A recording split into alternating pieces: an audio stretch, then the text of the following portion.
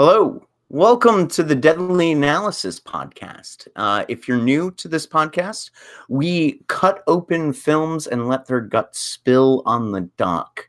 And tonight, the film that we are going to cut open is Jaws, the classic 1975 Spielberg-directed masterpiece. Now, this film is often discussed as a masterpiece of suspense and horror, but it's not often treated in philosophical terms. And here at the Deadly Analysis podcast, we fish for philosophical themes. All of those puns have been brought to you by our main co-host, Noah Adam, who is off this week. So I am Jim, and I am joined by my friends Shayra and Ben, and we are going to talk about Jaws. Now, it is still the seventh highest grossing film of all time, adjusted for inflation. This is Steven Spielberg's only second release. It stars Roy Scheider, Robert Shaw, and Richard Dreyfuss as three men who are drawn together because a shark is terrorizing a small New England community. If you haven't seen Jaws, where have you been? But what we'll do in this sort of spoiler-filled discussion is delve into some of the philosophical themes of the movie. We'll talk about the filmmaking, and hopefully we will do film criticism the way I like to do film criticism, which is try and help people love the movie more and find more really good ways to love film. And this is definitely a film worth loving. Now, it has often been said that this is a film that is done for the ocean what Alfred Hitchcock's Psycho did for showers. It was a major box office success, blockbuster. It sort of invented the modern age of the blockbuster, but it's also a really good film, and we'll talk about whether or not, or at least how it holds up over the course of the next couple hours. So we'll start with some sort of general questions of my co-hosts, Shayra, Ben. What did you think of Jaws? What is the first, and did you, I know you sort of rewatched the film for the podcast today, but what was your first experience with Jaws? How did Jaws, when did you first discover Jaws, and what was your first experience for it? And how does that experience compare to your experience rewatching it for the podcast? I'll start because Ben might have a more interesting story. I kind of already knew it before I ever watched it because I wasn't allowed to watch certain kinds of movies. And of course, the first thing that ever came up in, kids trying to mess with each other is dun dun. And so I knew that there was nothing new for me when I first watched it. There was nothing exciting for me when I first watched it, at least as far as like the elements that are supposed to freak you out. So maybe it didn't really hit me that well when I first watched it. Of course, I've been studying film a lot more, and it was in my 1001 movies to see before you die list. And I watched it again, and I'm just like, whoa. Okay, there are so many elements to this film that have been borrowed and copied in other films. There's so many ways that they really dealt with hardships and made something beautiful out of it. So it took re-looking into it for me to have effects from it. But my best friend growing up, she watched it when she was a little girl, and it horrified the hell out of her. She still to this day will not go into the ocean. I have to hey, let's dip our toes in the water. And she's like, I don't know about that. But I will say this. She watched that film when she was around 6.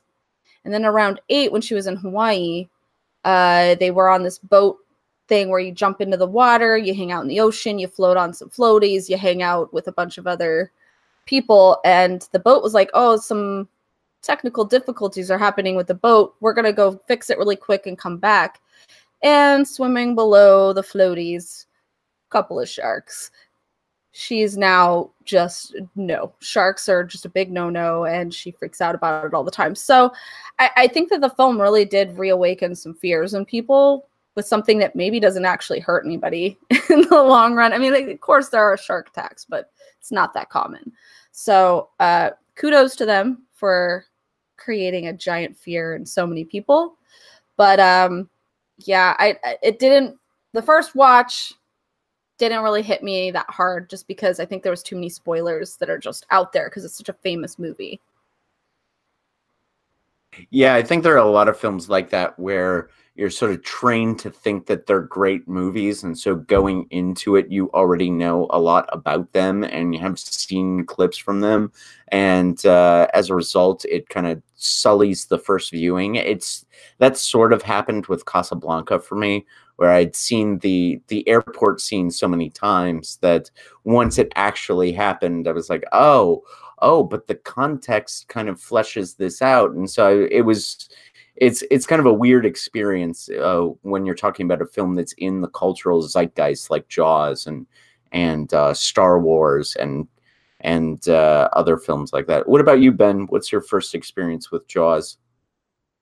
Yeah, so I gotta say, I didn't honestly start getting into horror until I don't remember the year, but basically I remember some of the first horror films that I really decided to go see on my own were like, I don't know, like Ghost Ship, Saw, Skeleton Key. Also having seen it from a young age, you know what I mean? And I'd also seen Alien at that time, Evil Dead. With all that kind of like saturation and that sort of like genre of horror being in my mind as being what horror is.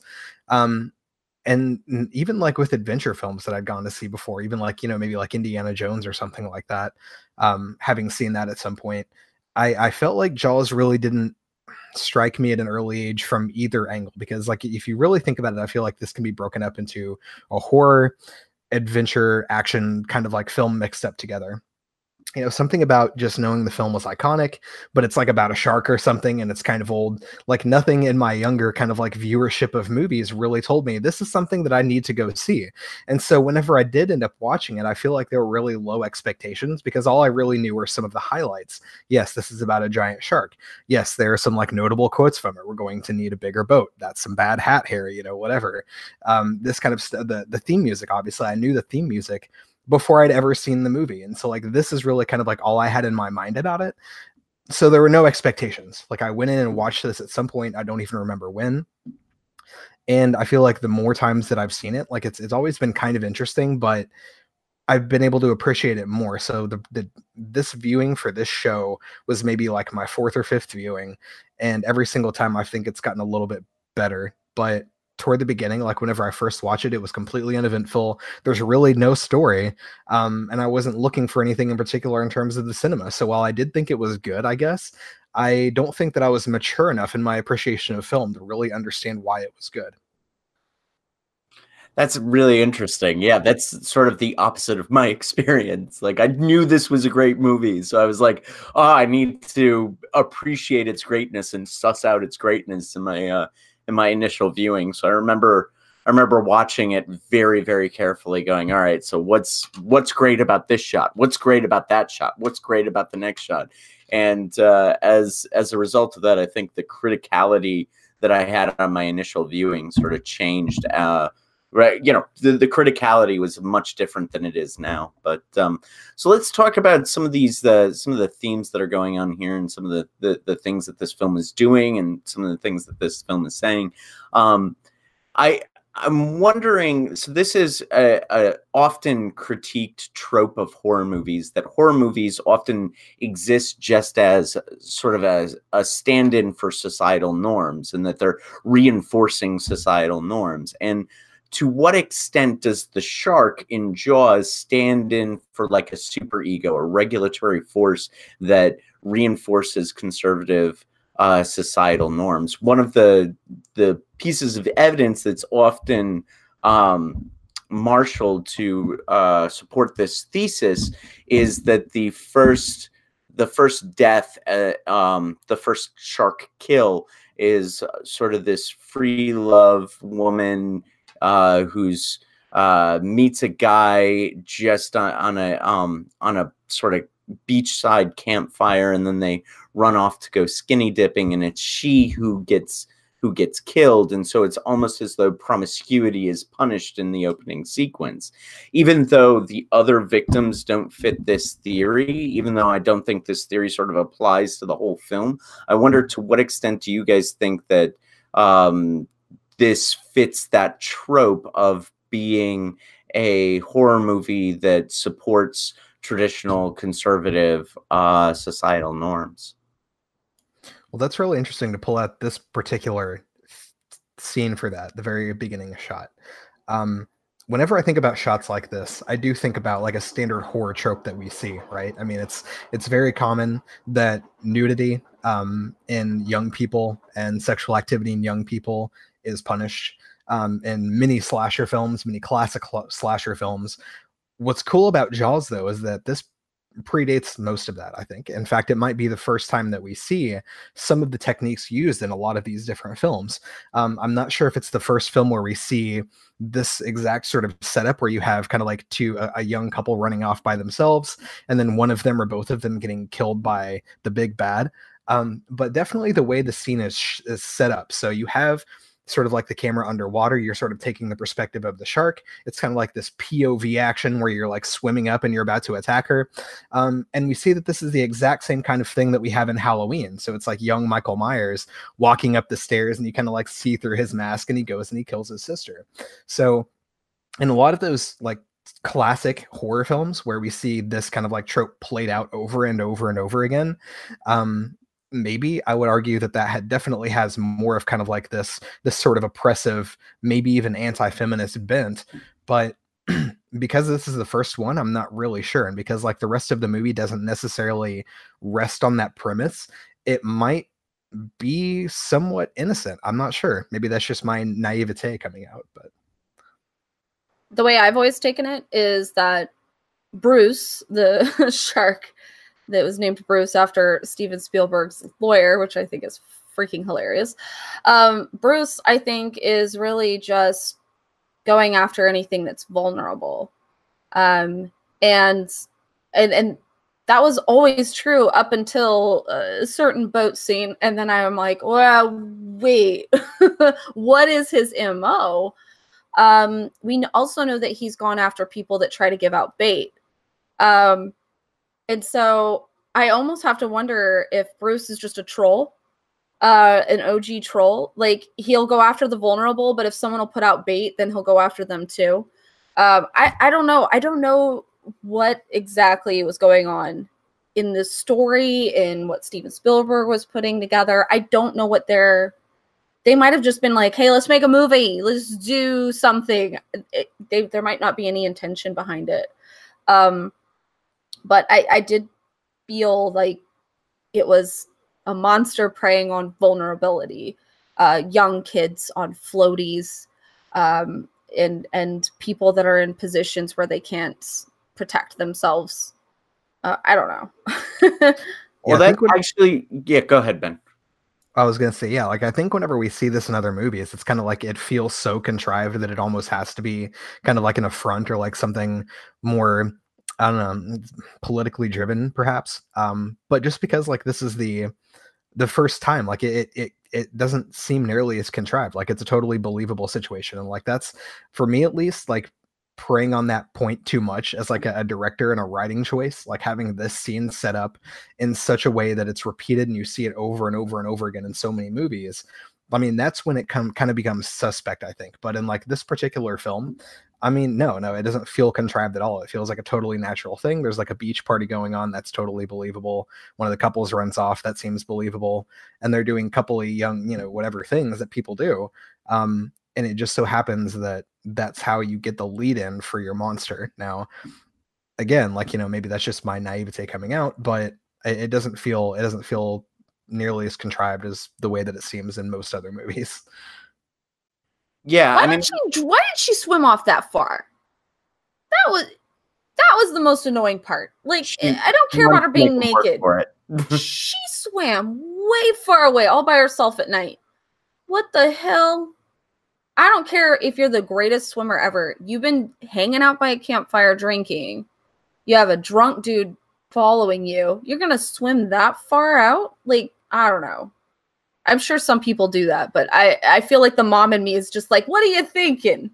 Well, it's common. It's common that we do that with horror movies, right? Like, we don't want the person to walk up the stairs. Like, I was in a theater once, and I forget what movie it was. It was a bad horror movie. I can't remember, but it was a crowded theater, and somebody started walking down the stairs, and somebody in the audience says, "Dumb bitch, didn't she hear the music?"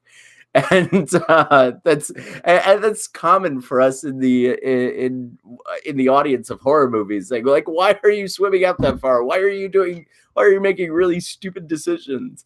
But I mean, I think what you guys are talking about is something that it's more.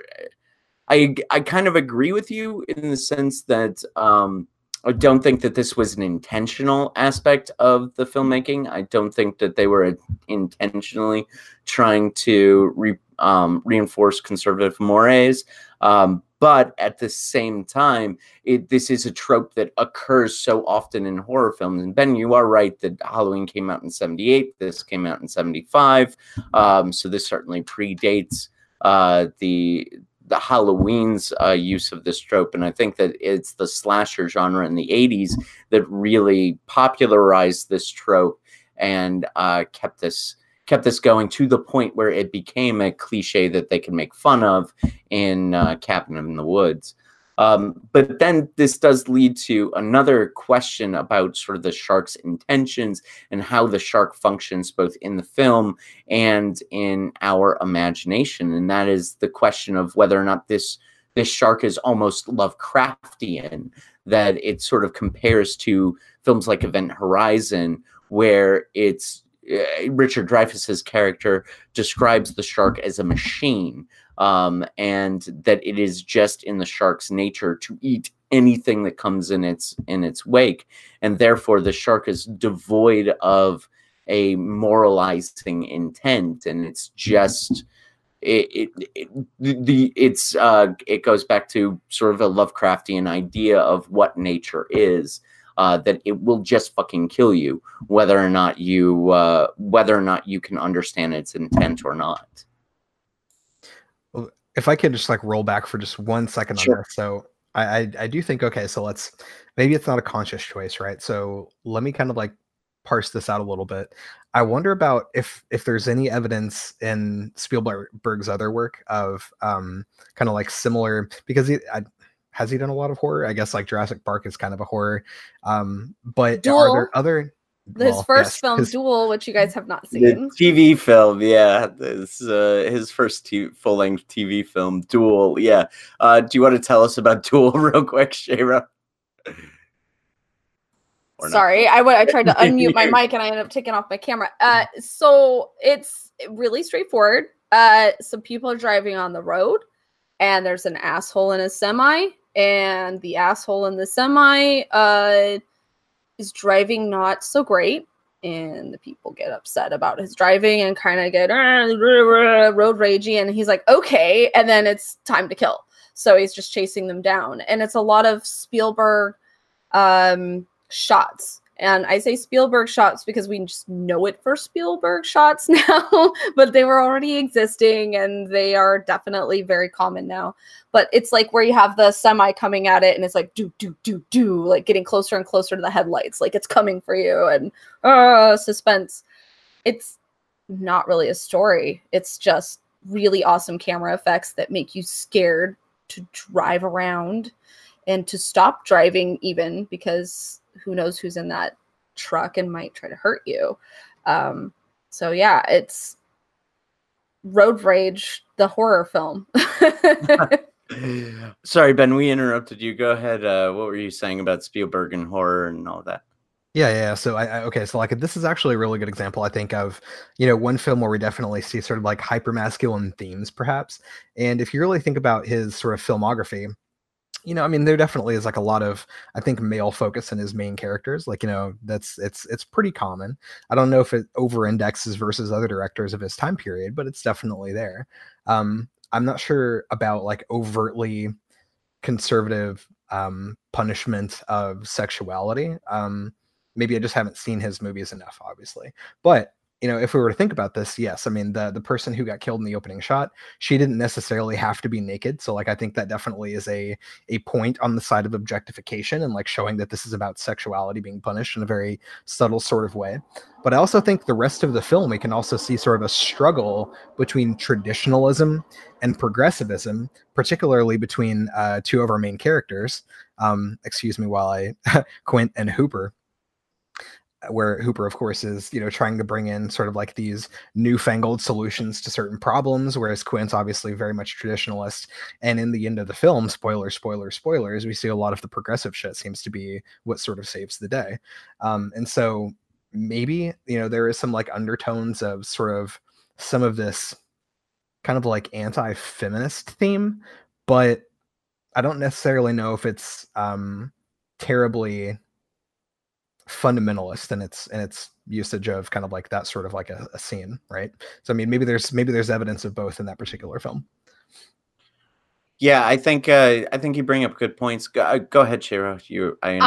My political bend to this film is something that I want to bring up that is so common in the 70s and the 80s and is now seen as like evil and SJW horseshit. Capitalism is evil. Capitalism is evil is the story. You have a mayor who wants to make a lot of money off of people going to the beach and having fun. All of the stores in the area are like, hey, you can't tell people not to go to the beach. If you tell them to not go to the beach, then we don't have money. We're all going to, you know, suffer.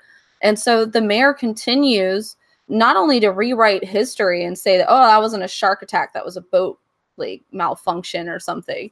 He keeps trying to rewrite stuff so that they can make money. And even when they get to these like horrific situations have happened, the mayor then goes, well, I was just looking out for the best interest of the town. And it's like money, that you were looking out for money and you put money above lives. And that was such a huge storyline in the 70s and 80s. And shit, you go back all the way to the freaking 20s, 30s, and 40s, you'll see these kinds of storylines. But all of a sudden now it's SJW, you know, bullshit. If you say corporate, you know, capitalist assholes are the bad guys. Like, you can't have capitalism be bad. Otherwise, it's a political message. But seriously, watch Jaws. It's very clearly saying that the people with their bottom line of money over people's lives, you know, it's capitalism sucks. Yeah, let's kind of suss out. Look, I agree with you, obviously, especially on the political point. And I think that the film clearly tries to direct us into believing that capitalism sucks and it's money that motivates the mayor's decisions, and that those decisions ultimately suck and are bad and blah blah blah blah blah. But like, if I can play devil's advocate for a moment, even though I agree with you, I'm going to play devil's advocate for a moment, even though sort of arguing against myself. And, you know, the mayor is depicted negatively, but do they have a point? Safety is part of the state's responsibility. Clearly, it's part of the state's responsibility, the mayor's responsibility, to ensure safety, to warn the public about real and credible threats. That's obvious that's part of what they need to do. But economics is also part of the state's responsibility, and ensuring the economic well-being of the town is also part of their responsibility. So obviously not the way it's depicted in this film, because in this film he's always sort of shot and he's kind of he's always either, the mayor's always either in the background, or he's like smoking a cigar, or he's well dressed, or like there's some sort of indication that he is of wealth and a smarmy little son of a bitch. But is it possible to rewrite and reshoot Jaws in such a way that the mayor maybe has a point?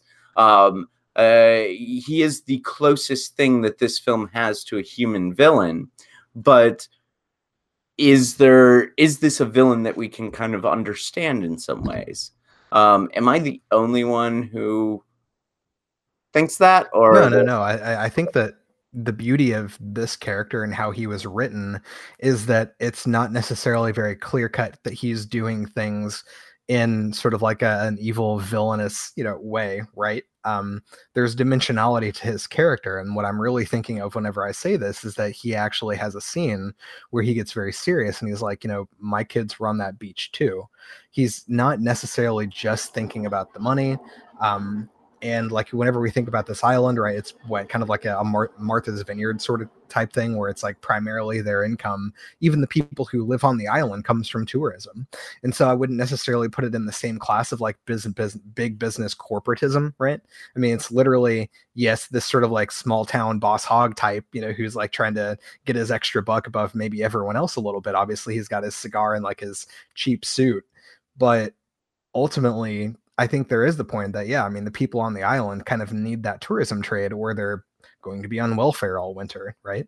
And so maybe his sort of apprehension was, of course, we need to be careful if we're going to, raise the sirens or whatever and send everyone off of this island, right? So, I mean, it's like, it's not necessarily that he made the perfect choice. I think that he was written so that his earlier choices depict maybe a lack of empathy in some ways, but also, maybe not, right? I mean, it's such a gray area. And that's what I love about this, is that it's not easy to answer. I think that there's so much dimensionality to a lot of the characters in this movie that they can't really be placed into those types of really quick, sort of easy categories that we might see from a lesser film. Did you guys know that this actually happened? Yeah. It's in Egypt. Well, go ahead. In 2010, there was an issue with a shark. Now, it wasn't a great white because they don't have that tendency that was portrayed necessarily in this, but it is a white tip, and it got into the places where humans swim area, and people were getting a little bit bit on, and they were like, it's nothing. And then people kept getting bit on. And then they were like, okay, well, we need to figure out what to do about it. And then they killed a shark and they were like, look, we killed it and it's safe now. And then it wasn't killed. And it was like the whole Jaws storyline literally happened in 2010 in Egypt.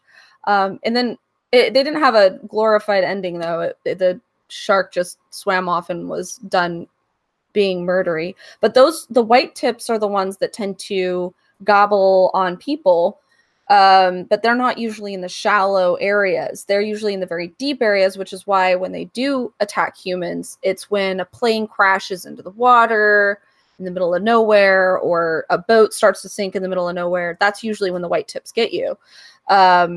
But it got into swimming waters, and nom noms on the peoples happened. So it's funny because, like, you say that these are real people and they're gray areas, and I'm like, yeah, because that literally freaking happened in Egypt. Like, this exact storyline happened in Egypt. So someone should have shown them Jaws so they would have been able to avoid some of these problems. Maybe. I don't know. Maybe we could have hired someone. Quint character in Egypt. Go ahead, Ben. Yeah, I mean, you make a great point. It's the realism of this story, I think, that really carries through. And yes, obviously, we can kind of go back to a point and argue about the fact that they're using rubber shark for the scenes in which we actually see a shark. But this was filmed in real locations. I think the only staged set was Quinn's, shop or like shack or whatever it was. Like, everything was real. This was a real town. They were really filming on the Atlantic Ocean in this crazy boat. And the shark isn't like it's big, but it's not some like crazy megalodon size whatever, right? Or it's so cheap that it's just completely unbelievable. It's just, it feels so almost like you were talking about earlier, kind of like a Stephen King thing where he's able to, wait, was that pre-recording? I don't know. We were talking about how Stephen King is able to take mundane things and turn them into fantastic horror. And this is sort of what we see here is, it's so believable. It's so real, right? And I think that's a big part of what makes it so good.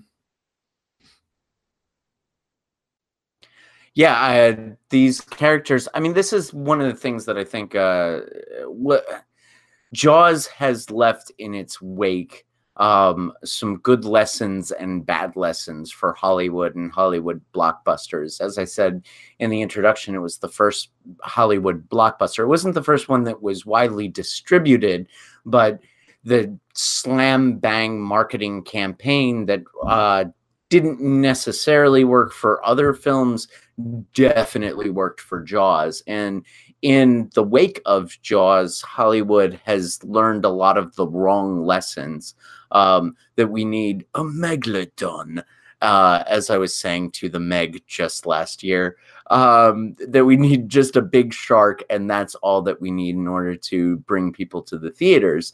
And in fact, the majority of Jaws focuses on character interaction. In fact, the majority of our conversation has been, what does the mayor represent? What does Brody represent? And we'll talk about masculinity here in a minute, and how each of those characters sort of represents a different idea of masculinity. But all of these, you don't actually see the shark for like the first 80% of the film. And that is that's part of what the Hollywood learned wrong about Jaws. They think that all you needed was a scary monster in order to make a good film. But actually what you needed, and what I think people glommed onto with regard to this film, is the interaction of the characters and how all of the characters seem like real people.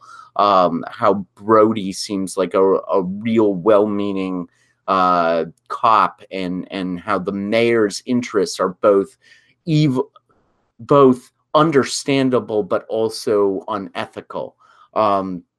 Those are, yeah, you saw how I caught myself. I saw you laughing there, Shayra. Yeah. So I think that's it's an interesting aspect of this movie that we that deserves a little bit more attention than I think many Hollywood execs paid to.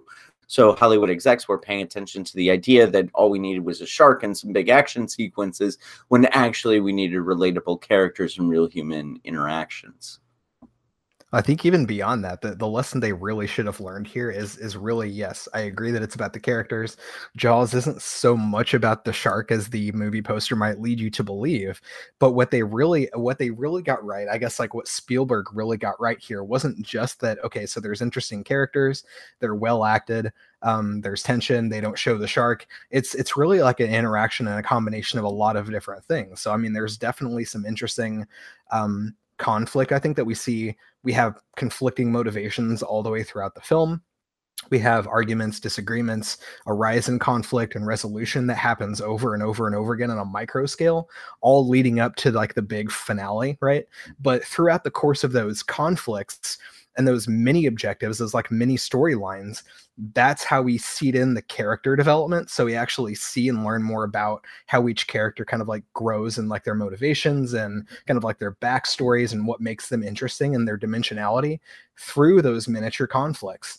But even through that, additionally, we see, and this is particularly important for horror, as we learn more about those characters through those conflicts, we get those subtle cues that seed the larger fear and more toward the end of the film. How many times were there different suggestions and scenes of this movie that the thing to be afraid of was being completely helpless in the open water with this thing coming to get you that you can't see? Over and over and over again, this was played out, this was played out, this was played out, until at the final ending sort of like sequence, we see the boat going down.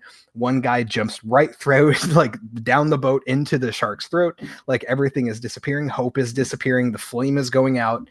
And then boom, a miracle happens that seemingly rescues at least two of the characters. Smile, you son of a bitch. Yeah, right. It was perfect. Everything led up to that one moment, and it was perfectly integrated and seamlessly seated together to build to that point. It's right. And you're talking not just about you're talking about what we need for really good storytelling, and that is, and especially in film, we often need something that, like a setup, a reminder, and then the payoff. And this is done expertly with the compressed air tank, which is the ultimate end of the shark. The compressed air tank is set up as being possibly volatile. One character explains to another why it's volatile, and then there's a reminder. It's just in a very subtle shot where the air tank jostles a bit, and Roy Scheider looks over at it really concerned, and then they continue with the rest of the action in that sequence. And then finally the payoff when he shoots the air tank and blows the shark's head off.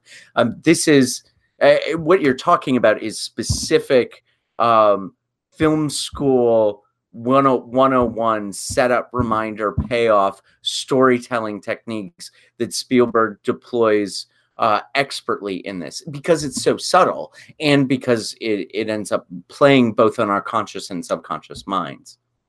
Well, if nothing else, the thing that Spielberg does is he was a film buff. Him and all of his friends were nerds about films. They were always studying film. They were basically doing the stuff that you're supposed to do, taking the basics of storytelling, like with George Lucas. His friend George Lucas took the hero's journey, turned it into Star Wars, and made a space Western hero's journey out of the basic gist. And even, you know, when you look at the way the hero's journey is supposed to be, you could actually look at Star Wars and piece out how it's perfectly put there. It's not necessarily that they're extremely innovative. What happened is this group of guys, that they were all buddies, they were film nerds that were like, hey, let's like steady this shit and make some shit. And it was an amazing time for filmmaking, right? Yeah. And Jaws is where this came, boom, right there. And you actually see this with basic character conflict. And I know, Ben, you covered this, but the basic character conflicts are where there's two characters where they have completely opposing sides. So you have the book learner and the, you know, guy who just knows stuff because he's been through the streets. And then they're conflicting the whole time. Let's compare scars now, motherfucker. Like, they're just so mad at each other. But they actually are bonding. And I guess in that way, that's why some people might see it as masculine, right? It's like, I hate you. Look how amazing I am. Here's my ego. And now we're best friends. And it's like, I guess that's masculinity, if you will. But I don't know. It's like they took the basics of the stuff that they learned in school and the stuff that they had played around with in their heads together, and they just said, let's just do something. Let's just do stuff together. Yeah, I think you're right. Like, the 70s were, for my money, the greatest decade in the history of American film, and it has a lot to do with Spielberg, Lucas, and Coppola, along with, you know, later Scorsese, Sidney Lumet. It's when film, in order to compete with television, in the 60s, in order to compete with television, film got R-rated. It started to explore more adult themes. It started to, the film nerds kind of took over, and it raised the quality of movies to the point where actors were like, I'm a film actor. And then over here, we've got the lesser actors who do television. And there wasn't as much crossover as there is now. That's this, you can sort of map the 70s as sort of this apotheosis of all the best things that happen in film. Up until it's sort of a logical conclusion of what was happening up till that time in order to compete with television and other rising media. And I will kind of quibble a little bit with you, Shara. Like, I do think it's I do think the Spielbergs and the Lucases and the Coppolas and the film nerds of the 70s were really quite creative, because my definition of creativity is the ability to juxtapose two things that had never been juxtaposed before. So it's not just that they had to come up with some grand original idea. It's that they had to combine two ideas that had never been combined before. Like Lucas says, I'm going to combine a Western with space, and I'm going to make a space Western. So that's juxtaposing two things that had never been juxtaposed. Now, you can quibble with the word never because Star Trek was doing Star Wars long before Star Wars was even thought of. So, but nevertheless, the point is that it's in the combination of two things that are not necessarily normally related that I think that's where creativity. All right, here's how I'll deal. And I 100% agree. Creativity is taking many different parts and piecing it together in your own weird way. I love that. Everybody steals from everybody. There's nothing original out there, period. But I will say this. I feel like the 70s for these directors, and I'm not even bringing them down because they're fucking amazing. All of them are amazing. But I feel like they were school projects. They were like, I learned this thing. I do a project. They're just like, oh yeah, I'm doing a project. Fine, it's about a truck. It's about a shark. Whatever. So I think that that's what's amazing. I wish I had that kind of gumption, right? Like I'm learning all these things. Sorry, there's dogs. I'm learning all these things, and I'm like, I want to just go out and do stuff. Why can't I just make a movie about a truck? Why can't I just go make a movie about a shark? I should just go make a movie about a truck and a shark, There's two things that have never been juxtaposed before: a truck and a shark. We've got the new Trucknado or Shark Truck. I don't know. You get the idea. Here's what it's going to be. It's going to be like Twister, where they've got like the big thing full of those sensors in the back of a truck, but they're going to be trying to send those into the Sharknado, right? So here is your truck Sharknado mashup. Boom, done. That's fantastic. That's fantastic, Ben. And I also like how in the comments you you narrated our resolution and conflict. That was great. That was, if you're not seeing the comments, it's hilarious when Ben meta narrates his own podcast. All right. So we talked a lot. We sort of touched on this idea a lot. But let's explore this a little bit more.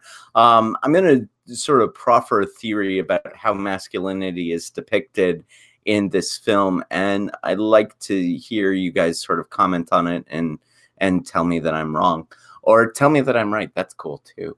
But I find this to be an interesting depiction of masculinity because I think there are three distinct forms of masculinity that are being shown in this film. The first is Brody, who the Roy Scheider character, who represents the heart. He is compassion, he is fatherhood, he is family, he is the protector. He is a lot of the things that you talked about, Shayra, in your horror movie Daddies video, where I think he is the protector in a horror film.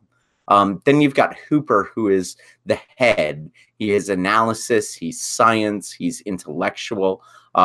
So these two different aspects that, he's also ye of goofy faces as well. And then third, you have Quint, who is the phallic form of masculinity. He represents drive, ambition, destruction. And so I think you get to see these three characters as metonyms for larger constructs of masculinity. And we get to see all three of them sort of come together in the second half of the movie, where it becomes basically three men on a boat. And I wonder what you guys think about that, and whether or not you have anything to add to that, or if I am completely wrong or whatever. I just want to say 3 Men on a Boat would make a great porn, and if anybody wants to make that, I'm willing to watch. Can we add a shark too? 3 Men on a Boat with a shark. We'll see after the shark, it actually becomes 2.5 men. If anyway. That's awful. I just heard Quint go, and then his last little. That's what happens when he gets last bit. Poor Quint. Hooper was supposed to die. He was supposed to die. Yeah. Doesn't look. The reason why he didn't die was a bunch of Australians sent some footage of a shark cage and some sharks like beating it up and stuff. And Spielberg liked the shot of the cage getting attacked by the shark without anybody in it so well. He was like, I'll just let him live. And kept, because he wanted to show that awesome footage that the Australians had filmed. So yeah, there you go. That's why he's not dead. It's because of awesome Australian footage. I don't know if that's true. I saw it in some documentary, but yeah, I didn't see that. I didn't know that was true. I think he dies in the book. I don't know. He dies in the book, and he has an affair with Brody's wife in the book. Right. Yeah. And in this, he's a lot more, you just like the guy a little bit more in this one, I guess. This is why I claim that Peter Benchley is an accidental genius. He had all kinds of really bad ideas in the book that never made it into the film. And so we sort of ascribe all the genius of the film to Peter Benchley, even though most of the creative choices that he makes in the book are actually really quite bad. And he imbues the shark with enough moral intelligence. I think the criticisms of the classic horror movie trope of the killer sort of representing conservative values, like the shark is Michael Myers in Water, as Noah said in the comments earlier. I think that applies more to the book than it does to the film. But anyway, we're sort of getting any other comments about masculinity, or should we move on for this? No, I think you have a really interesting point here. So, like, I mean, especially with Brody, like, I think it's very, very clear that he's sort of like stereotypically the hero figure. He's quite stoic, but he also seems to be the person that's trying to take on everyone's burden. Not just because he's a police officer, but literally his driving motivation that we see multiple times is that something is going on, people are being hurt, and he can't do anything to help them. And I think that's really kind of like what pushes him forward through his progression, getting over his fear of water or whatever, getting onto the boat in the first place to go hunt this shark. All of it is driven by the fact that he feels like he can't be a protector.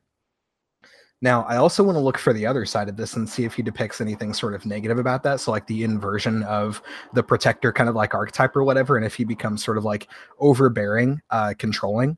And I really don't see very much evidence of that. Like he genuinely seems to be a very positive figure from maybe that sort of like masculinity standpoint, perhaps. Now, when I think about the other two, yes, like obviously Quint is supposed to be the sort of like traditionalist, maybe a little bit more, gut, a little bit more phallic, as you were saying. And that seems to be very clearly kind of negative in the way that he conflicts with Hooper, who is sort of, if you take the other side of that, the intelligence, maybe about the egoism, perhaps sort of like the more negative traits of what we see as, maybe like more of a progressive modern day masculinity, right? So like there's a very clear conflict between Hooper and Brody because of their two different sort of traditionalist versus progressive forms of kind of like that dominance. And it's good to see that they sort of like come to a resolution, though. Again, at the end of the movie, we do see one of them dying out, and perhaps that's a little bit symbolic. But yeah, I mean, two of the three masculine figures in this movie seem to have more of a negative bent, I think, where we see the one that sort of like shines above them and becomes quite a bit more positive and isn't really sullied by that is the guy that doesn't show his scars and doesn't try to compete on that level. He just genuinely is concerned about protecting others and trying to do that however he can. I will point out the guy who made fun of the college-learned guy for being a hippie liberal, he didn't make it. And the hippie liberal who was college-learned, he managed to survive. So maybe that was what Spielberg was trying to put forward. That could be it. And that's the other interesting reason why Hooper was supposed to die. I wonder if that was actually supposed to be kind of a little more of what you could draw as a theme from the book, where those two different sort of negative masculine attributes, stereotypes, if you will, cancel each other out and destroy each other. Whereas like kind of like the more timeless elements that we can draw from what masculinity may symbolize is the thing that persists.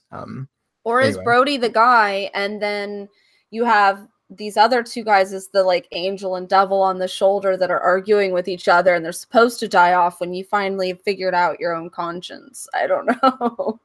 But it didn't work out that way because the college learned cheating with your wife guy ended up surviving. So We don't know that happened in the movie. Yeah, we should say he cheated with his with Brody's wife in the book, but not in the film. And then, of course, during the climax of the film, he goes to hide under some ocean bushes instead of engaging in the fight with Brody. But then again, it would have been relatively difficult for him to pop up and say, "Hey, you need any help here?" But yeah, Ben, I like what you're saying about the idea of these two, the phallic and the intellectual masculinity, kind of canceling each other out, and it sort of leaves the protector and the heart, as I'm figuring in my sort of in my tech. In my labels that I'm putting on this film. But I wonder about Brody's relationship with his wife and his sort of family drama, and how that sort of affects how we view Brody's sense of masculinity.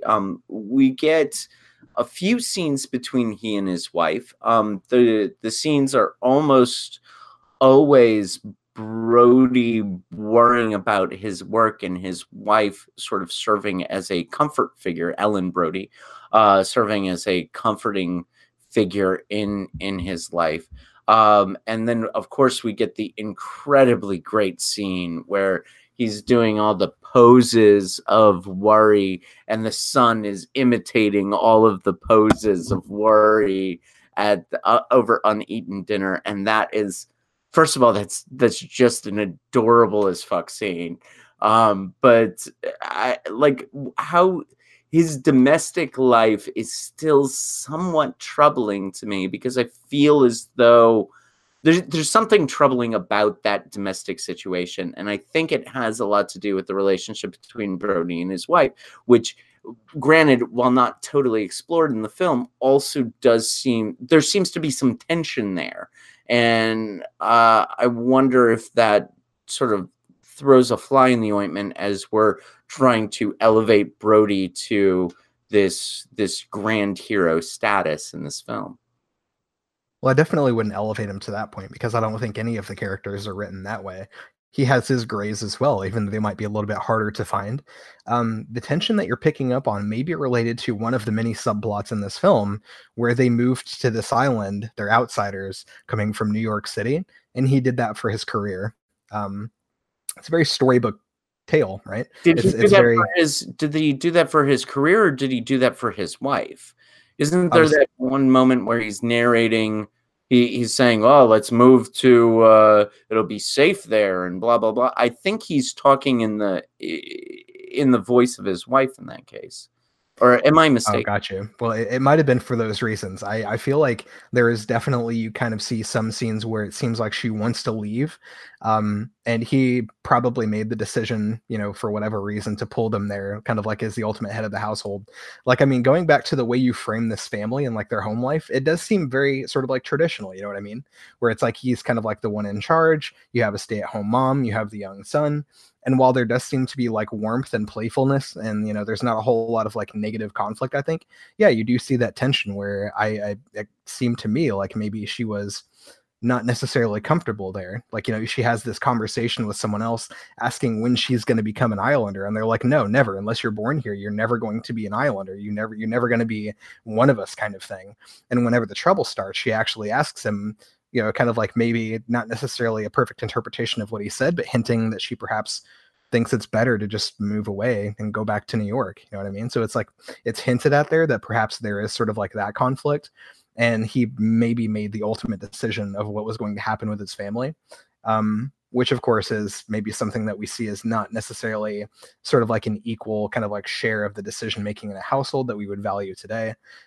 Anyway, like that might be part of what you're picking up on. Does that make sense? Does that sound about right? I want to weigh on this, because this is how the female male situation tends to occur in our world, even to this day, but probably way more so than back in the day. Back in the day, women didn't like go, we're making this decision and we're going to do this for our family. What they would do is they would be like, hey, this would be really great for the kids. Hey, this might be a really nice place for us to live. Hey, this might be a lot safer than New York City. Hey, this might be a better life to live. to try to implant these thoughts into the guy to make him make the ultimate decision. And this is why everyone says that behind every great man, there's a woman, or the women are the ones that are actually wearing the pants in the family. And it's because of how women have had to use the way they discuss issues in the home in a less authoritative way, but more of a, hey, here's a seed plant of an idea. But here's what happens when it doesn't go perfectly. The guy will throw your words back in your face and be like, oh, this is so safe. Hey, I don't remember the sun being in this room. Oh, it was fall, honey. You know, and they're having these, like, that's literally how marriage works. Like, you fight like that. It's really weird, petty arguments right from the moment you wake up. Like, just for some reason you do that shit. And thanks for giving me another reason not to get married. I mean, it's just relationships. It's just people. Like, this is how you interact. But like, I think that they were trying to put forth a legit relationship. Like, that's just the kind of conflict married couples have. And making decisions on what is the safest and best way to raise your children together. Like, that's a really big decision. Especially when it comes to safety, right? Like, New York, I don't know if you guys remember New York in the 70s, but I've seen some news reports. It was a pretty scary place at times. So you'd think Martha's Vineyard would be a little bit of a bump up. Didn't factor in the shark attacks. Oh, well. You know. Weinstein made the French connection, and then he knows all too well about the dangers of New York in the 70s. The right? Yeah, right. Yeah. It is the perfect argument to have, though, right? Like, shouldn't we just go to the place where it's like safe and all the, you know, richer people go to vacation? It's a smart place to go. So of course that idea got planted in his mind. He goes, like, let's go there. And then he kind of holds it against her when it didn't work out exactly the way she had painted it in her, you know, seed planting. But the thing is no matter what, it was a better place. It was a happier place. Just don't put your kids in the goddamn water. It's super easy. Like, don't get them a boat. Yeah, that's the lesson of Jaws. Don't get in a boat. That's what we get from Jaws. Don't get in a boat. Don't go out to water. Don't take showers, because especially in hotels. Don't go to cabins in woods. Don't live in suburban areas where Michael Myers might live, and don't go out trick-or-treating on Halloween nights. Yeah, all of the lessons that we learn from horror movies are basically, don't do that, asshole. All right, I have no segue to the next thing, so I'll just ask the question. So last week we talked a lot about animal rights, and we talked a lot about animals and eating animals and all of those things. And in this film we have, let's see if I'm counting correctly, 6 human deaths. But we also have 2 deaths of sharks who were just doing their darndest to have a nice meal. Do we have any sympathy for the shark in this movie, or was Spielberg able to cast the shark as the villain in this film, so that we don't... I have sympathy for the devil playing in my mind now, so thanks for that. So yeah, but the question is like, the shark is not doing anything that's not of its nature. Like, it's just looking for dinner. It's looking for a meal. And there happens to be some really tasty naked people doing some skinny dipping things. And yeah, like, the shark's not doing anything wrong. And as Richard Dreyfuss's character explains in one scene, the shark is well, he calls it a machine, but its job is just to eat, swim, and make baby sharks. In what sense are any of our sympathies tied to the shark? Is it just me who who thinks that that the shark deserves maybe a little bit of sympathy. It's got its head blown off. Aren't you a pescatarian? What is a shark? Is a shark a mammal? I don't know. No, I guess I would eat sharks, but shark fin soup is actually really immoral in its production. So I'll give that part. I won't eat shark fin soup. Go ahead, Ben. You seem like you were going to jump on the animal rights bandwagon. Yeah, I got something. I'm the pescatarian, and the rest of you two eat meat. So I'm definitely outnumbered. Where's Garrett when I need him? Yeah, unfortunately, I don't have like a shark steak or whatever that I can just like fork up here while I'm talking about this hypocritically. No, like I honestly think there is a little bit of a character study to be had on the shark as well, even though he is a lifeless, amoral, eating, killing machine with no agency. He probably is just doing whatever sharks are programmed to do. I think that's quite interesting, though, because everyone else sort of that we see in this film kind of like has basically the exact same motivations as the shark. The shark is literally just trying to eat to survive. It found a hunting ground, just like sharks are apt to do. The signals that sort of draw sharks, and I even saw this in like a book that Brody was reading, but the people swimming in the water are literally the kind of struggling sort of vibrations and signals that sharks are attracted to whenever they're looking for food.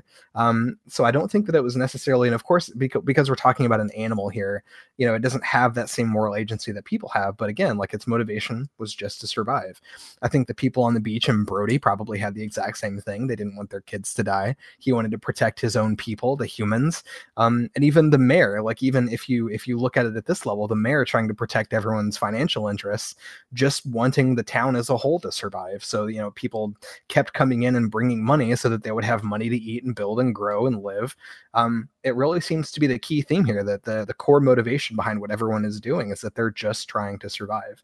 And so from that basic level, I think, yeah, the shark is an interesting sort of understandable character, if you will, maybe a fourth main character in this movie with that kind of like a motivation. Now, does that mean that it deserves sympathy? I don't necessarily think so, because again, it's not like a moral agent. It's not doing this for any particular reason. It's just acting in a certain way, and then the people are reacting in a certain way. You know, I mean, it's just a common struggle. It's a will to power, if you will. They're both doing what they can to survive. And in this particular instance, it means that they have conflicting objectives. I see this as a watery antichrist. Man versus nature. Always what we're gonna come to, right? with these kinds of stories, right? Like it's man versus nature. Who's gonna win? Nature. We're gonna die first. It's inevitable. Unless we have a gun and a compressed air tank, and then we can blow nature's head off. I want to draw. One of the commenters is making a similar point that you're making, Ben. Husker, I don't know. Heusker. Says, I don't have any shark sympathy in the movie. Spielberg was able to do that. I think he's right, or he or she is right in that case. But the quote is, ever look into a shark's eyes, all dead and lifeless, doll's eyes. But the continuation of that quote is, except when he bites you, then his eyes go all white. And I don't know what image you had when you heard Quint say that line, but the image that I had was that his eyes were sort of rolling up in ecstasy, as though this was that when he bit you, when he finally or she, I guess we shouldn't gender the shark. When the shark bites you, it's so happy. His name is Bruce. I'm gonna guess it's a guy. I don't know. You're probably right. I mean, it was named Bruce because Steven Spielberg's lawyer was named Bruce. So, if Steven Spielberg's lawyer was named Elaine, then we'd have a female shark on our hands too. You could also call it the Great White Turd. That's another thing he called that. So. Oh, yeah. Considering how troubled this production was, we can imagine why Spielberg was making up derogatory names for the shark. But the point is that then the shark is imbued with a sense of emotionality, right? So as soon as he eats, he's he has a feeling, an emotion. Is that something that we can relate with, something that we can something that we can feel as well? And when you bit into that steak last week, Ben, I saw your eyes roll all white in ecstasy as well. So I guess I'm saying that I don't think that it's as clear cut as the film is trying to make it. And I think Spielberg needed to do sort of a shortcut. One of the critiques I would say of Jaws is that it's so heavily relying on some of these tropes that it's heavily relying on these tropes, but it's also creating them. But it's relying so much upon these tropes that I don't think it has as much dimensionality as it could if we're not able to also look at it from, for example, the shark's perspective. Or maybe that's just my animal rights point of view going haywire. You're a pescatarian, though. Yeah, I know. So, my hypocrisy knows no bounds. You, in fact, do not have that vegan halo. You don't have the superpowers that we might have seen in a Scott Pilgrim. Right. You're not there quite yet. You've got to get rid of the fish man, and then you're going to be above all reproach. It's going to be fine. Right. So I want to argue against that a little bit. I do like sort of thinking about the shark as, again, just like a frenzied sort of killing machine with no agency or morality. First of all, I think this movie has plenty of dimensionality. Like, holy shit! Like every character, every important character is a study, and like they all have backstories and lives and interacting and like growth and like cool stuff about them. And the story itself is multi-layered, and there are multiple small objectives that build up to a big objective. Like, there's so much layering that having one more layer, I don't think would necessarily. I don't know. It's kind of a Zen sort of like stack of stones. It's like, where is that last stone? Where are you going to add that causes the whole thing to topple over, where it's just a little bit too much? And that might be if we had like some Celine Dion music as the shark was blowing up. That might go a little bit too far. But also, like, going back to the beginning, we never got to this point that you were bringing up about the Lovecraftian stuff. I don't think it would be antithetical to the goodness and like the horror and the awesome whatever fear in this movie if we were to start giving a personality to this sort of lifeless, mysterious symbol of death. I think that would probably like take away from the movie, actually. I think that's a fair criticism of my point of view. Can I posit this and yep. Maybe give you a boost? Please, I like boosts. So let me posit this. Maybe he is just this death machine person, but people can be that way too. Are they any less human than us?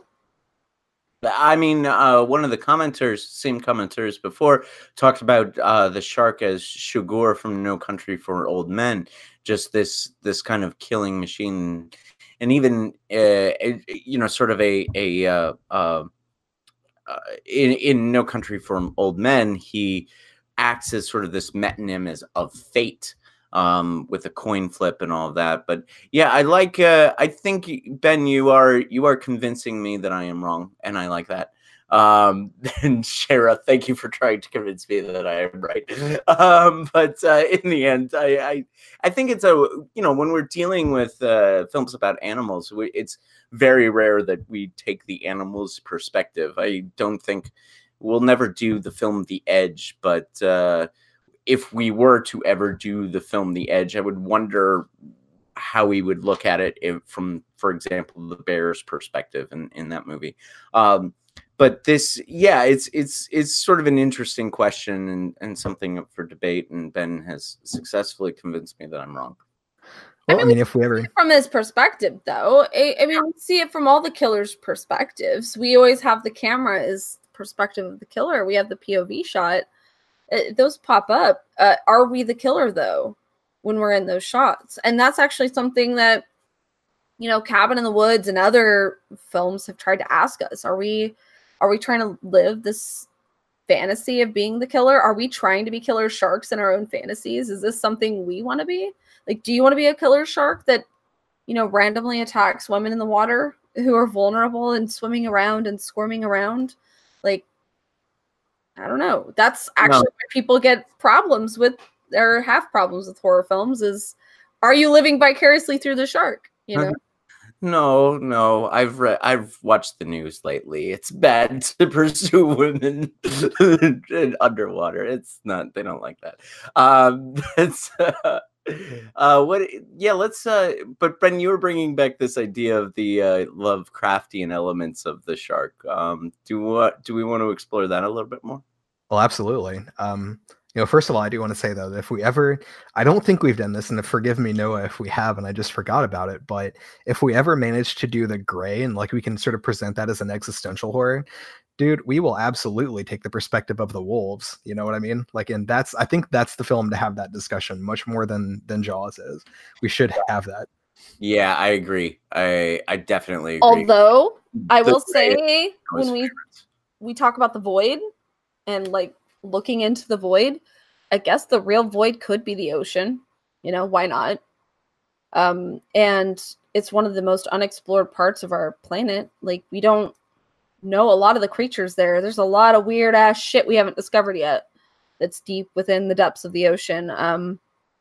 There's a lot of topography that we haven't figured out yet. It's unexplored. Like, we talk about exploring space, we could literally just explore the ocean and find alien life.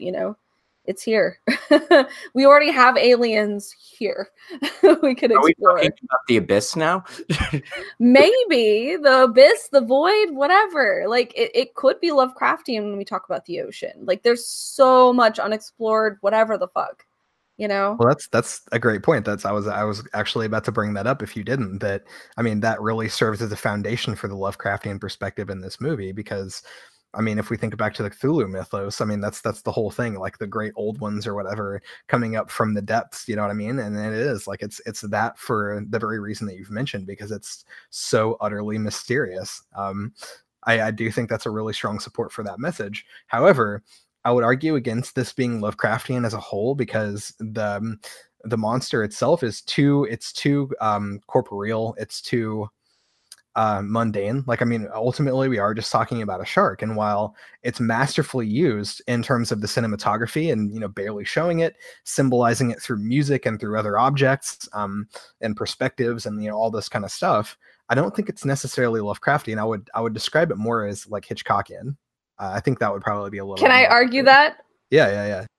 The shark, because of its doll-like eyes, as Husker said, it may just be one of the chosen ones trying to get us into the actual Lovecraftian creatures below. That maybe they're like the cult leaders trying to bring us down into, I don't know. I'm maybe looking way too much into this. Maybe the shark's trying to bring us down to their levels, I don't know. I just like that Noah put in there that the ocean equals the unknown, equals abyss, equals wet Lovecraft. And I feel like we need to argue, so this is a thing. Right. Yeah. I think that's a new Deadly Analysis t-shirt. Uncovering wet Lovecraft. Or making Lovecraft wet.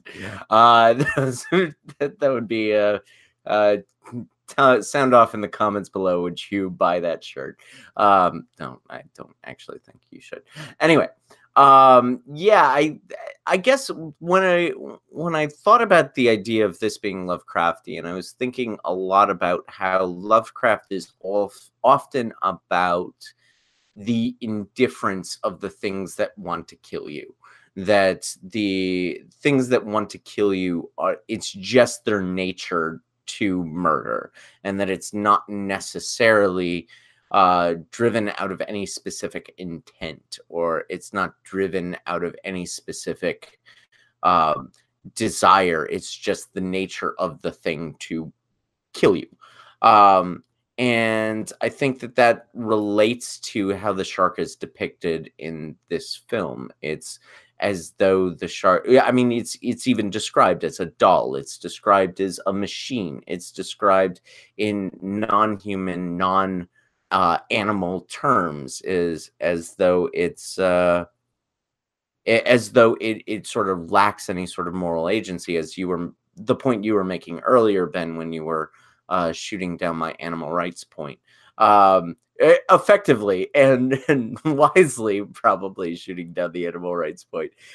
So yeah, I think that's how I was approaching it. Maybe it doesn't fit all of the necessary aspects of Lovecraft in order to make it truly Lovecraftian, but are there elements there? Maybe to what degree is it Lovecraftian?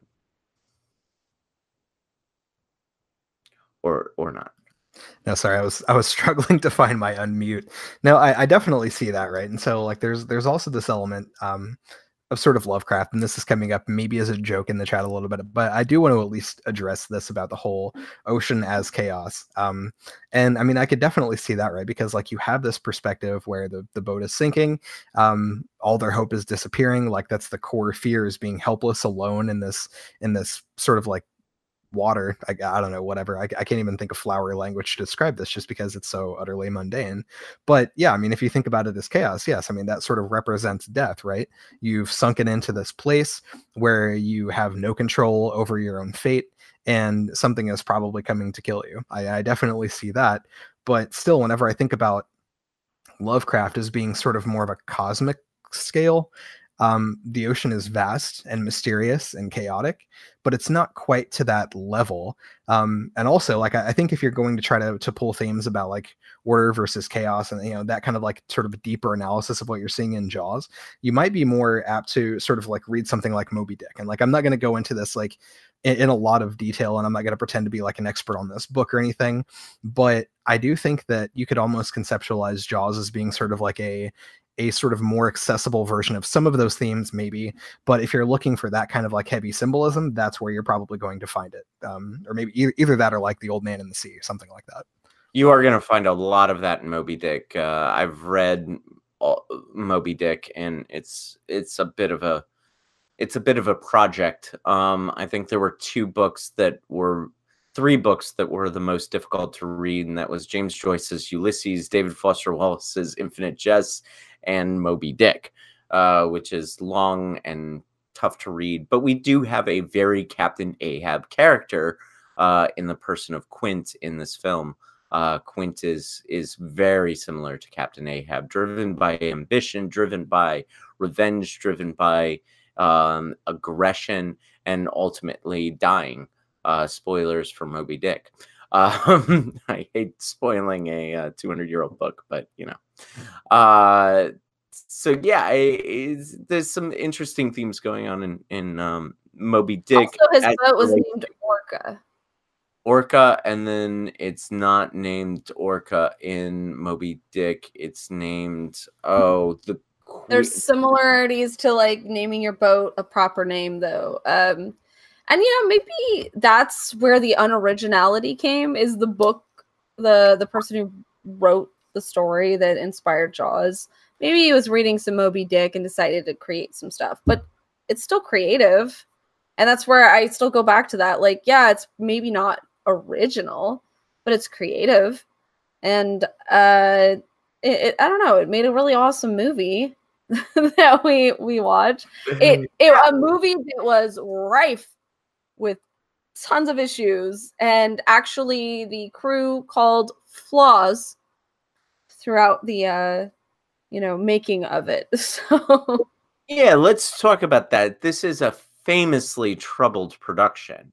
So Bruce, as he was named after the shark, didn't work and looked absolutely ridiculous. And so what did Spielberg do?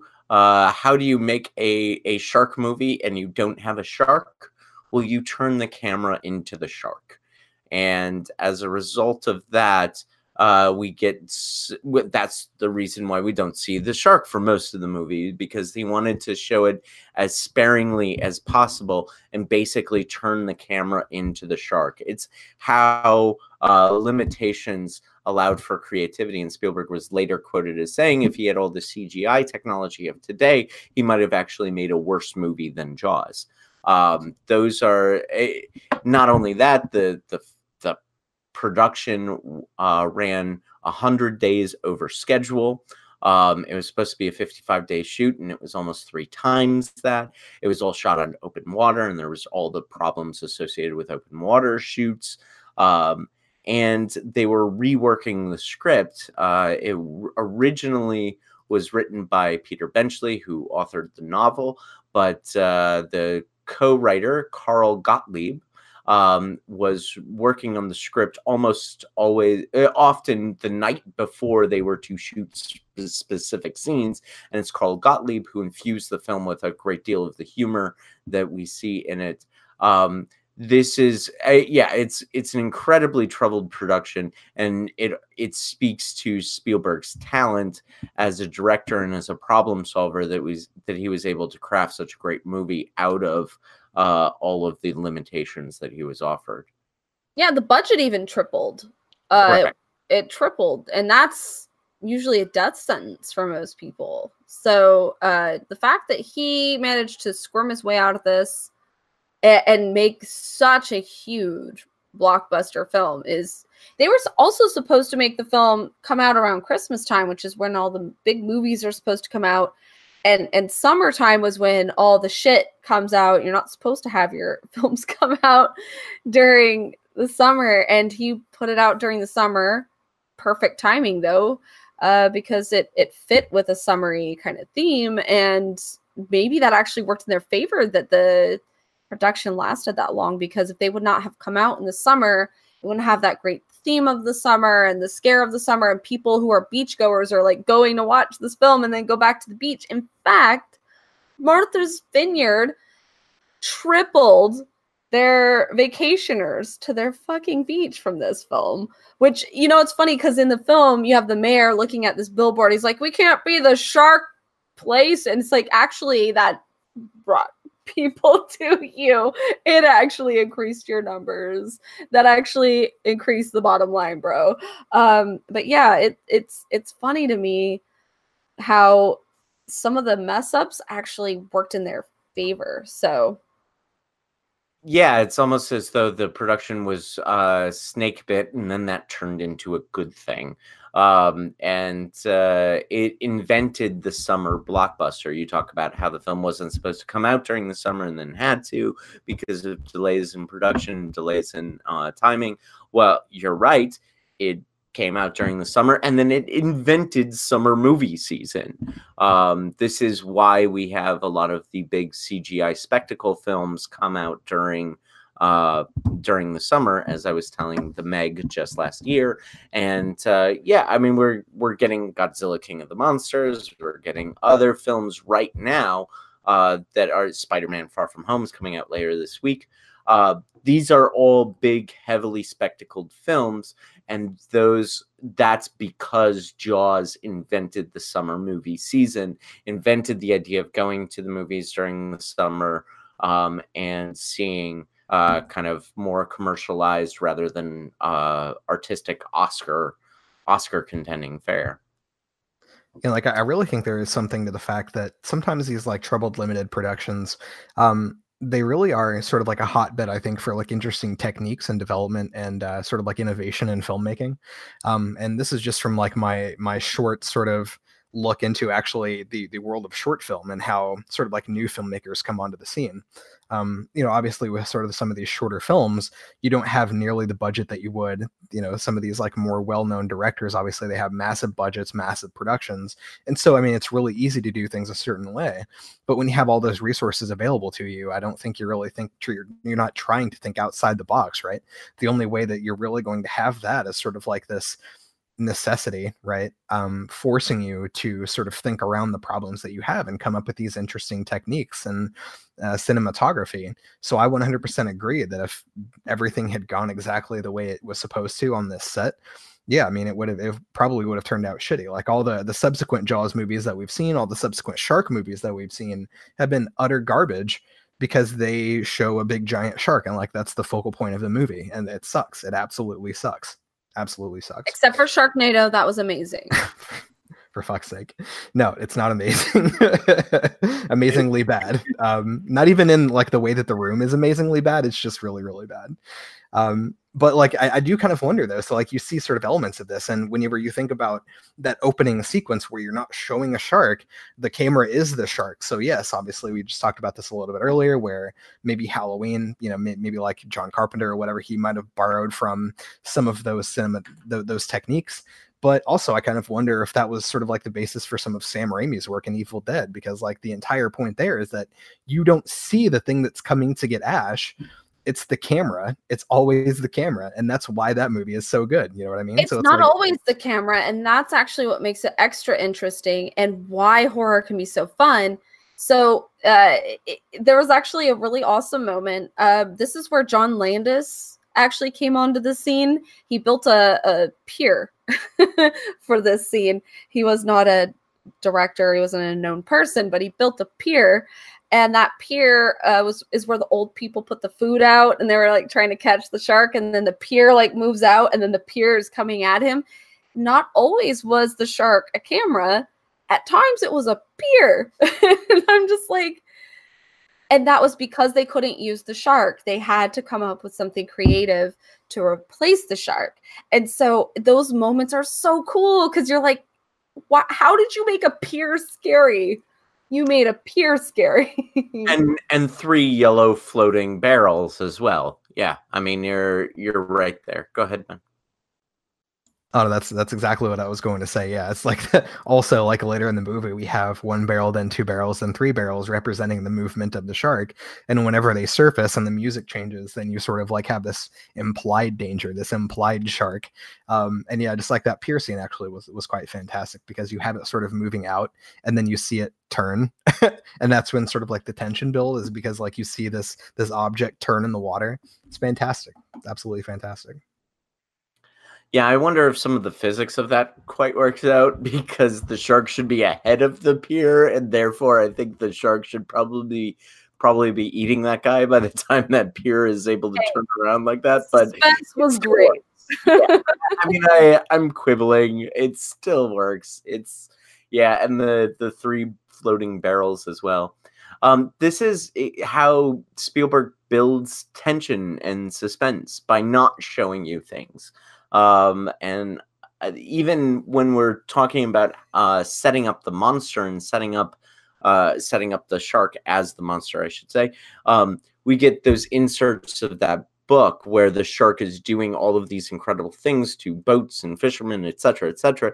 It's setting up the powers of the antagonist of the film, and that's how it builds tension, because later on we get to see the shark doing some of the very same things that we see him doing in the book. And we even get some of these false jump scares where Brody is reading the book and his wife comes in and he sort of jumps up and oh no, it's just his wife. And so it sort of reminds us that this is a horror movie, that this is a suspense film, so that later on we get those same kinds of reactions when we've got actual danger in the film. It's masterful in its building of suspense and tension. Now, I will say this: Steven Spielberg said he had some regrets with some of that, though. In that, so when he had the initial edit and cut of Jaws, he didn't have that head that came out the hole in the boat. When Hooper's down in the exploring and finds the shark tooth. He didn't initially have that, and he added the head. Now, the thing that is interesting about this is from the first viewing, it was when the shark first emerges out, when he's putting the slop out there, and the shark emerges out and is like, oh, shit. That is when the audience would all spring out of their chairs and be like, holy shit. But an interesting thing he noted is when he added the head, that was when the audience freaked out. And then when the shark came out, there was a less of a reaction. And Spielberg said he learned from that if you show people to be tense about something, now they know not to trust you, and they're going to be on edge a little bit and be like, okay, what are you going to do next, motherfucker? And there's something to be learned from that. And sometimes like maybe just keep that one big scare. And a lot of horror people think, oh, that one big scare was huge, let's put 50 of them in my movie. And it's like, that's not how it works. So there is something to be said about keeping that one big scare to really get the reaction that you want from the audience. And this is something Spielberg was intensely intimate about. He would go to screenings of Jaws and watch audience reactions to see when they would freak out and react. And it's because he cares. He cares you scare. and it's kind of a beautiful thing with his artistry. I think, yeah. I mean, first of all, Steven Spielberg, I know you're watching. I'll go see any movie you make with you. If you want to judge my reaction, I would be happy to sit next to you and watch movies that you've made forever. But yeah, I think you're right, Shira, that the film needs those. I agree that I think the head is a little much. I think that would have been a better scene if he had just found the tooth and then somehow dropped it.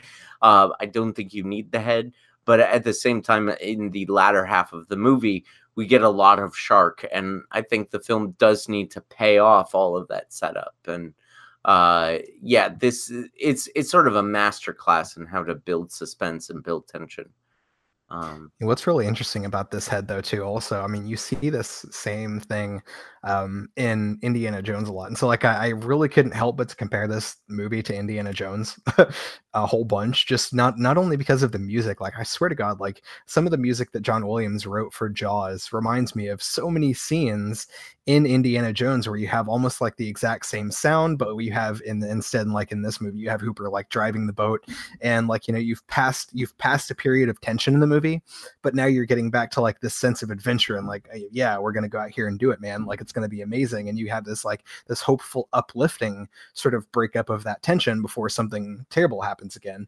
But like the music, yeah, exactly what you hear from Indiana Jones, and like, I swear to God, he uses this exact same jump scare all the time where you have like a skeleton head like pop out or something like that, or like snakes come out from somewhere, or rats, and like you have that sharp music or like that sharp sound, and that serves as that jump scare. Like, this is very clearly the precursor of that for Steven Spielberg, but again, probably one of those lessons that Hollywood shouldn't have learned, because clearly the jump scare has oversaturated horror to the point of disgrace. I would say it's ridiculous how much we use that. Isn't it funny that he was talking about this back then?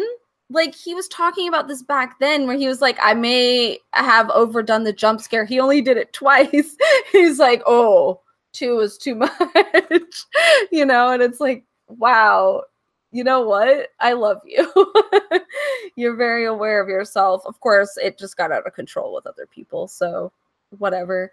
But I would like to go to, if we're going to talk about scores, John Williams. This score is fucking amazing. Holy shit. But what's funny about it is, I don't know if this is true, but I read it, that when John Williams presented him the music, that he laughed because he thought it was a joke, and he was like, so really, where's the music? And think about it. Like, you're like, okay, guys, here you go. Here's my score. You ready? Do. No, seriously, where's the, hold on. Do. Okay, is that do? What the fuck is happening? Like, I just want to see what happened with the presentation of that music. Like, I want a Family Guy like animated version of what actually occurred here, because it needs to be a thing. You know, I had never thought of that before, Shayra. I was always thinking this is, well, it won the Academy Award for Best Score, and it rightly deserves it. I had never realized. When it won the Academy Award, he was down in the orchestra because he was down there leading the orchestra. They're like, "You won," and he's like, "Okay." But I'm gonna go get me, fellas. I've got to go up there. Yeah, that's fantastic. I had never really thought about that. I think you're right that if I were to just listen to that section of the score by itself, I would be like, what the hell is going on here? but I think the score in combination with the images ends up working perfectly. And there's also a lot of, you brought up Indiana Jones, Ben. I think there are some fair comparisons there.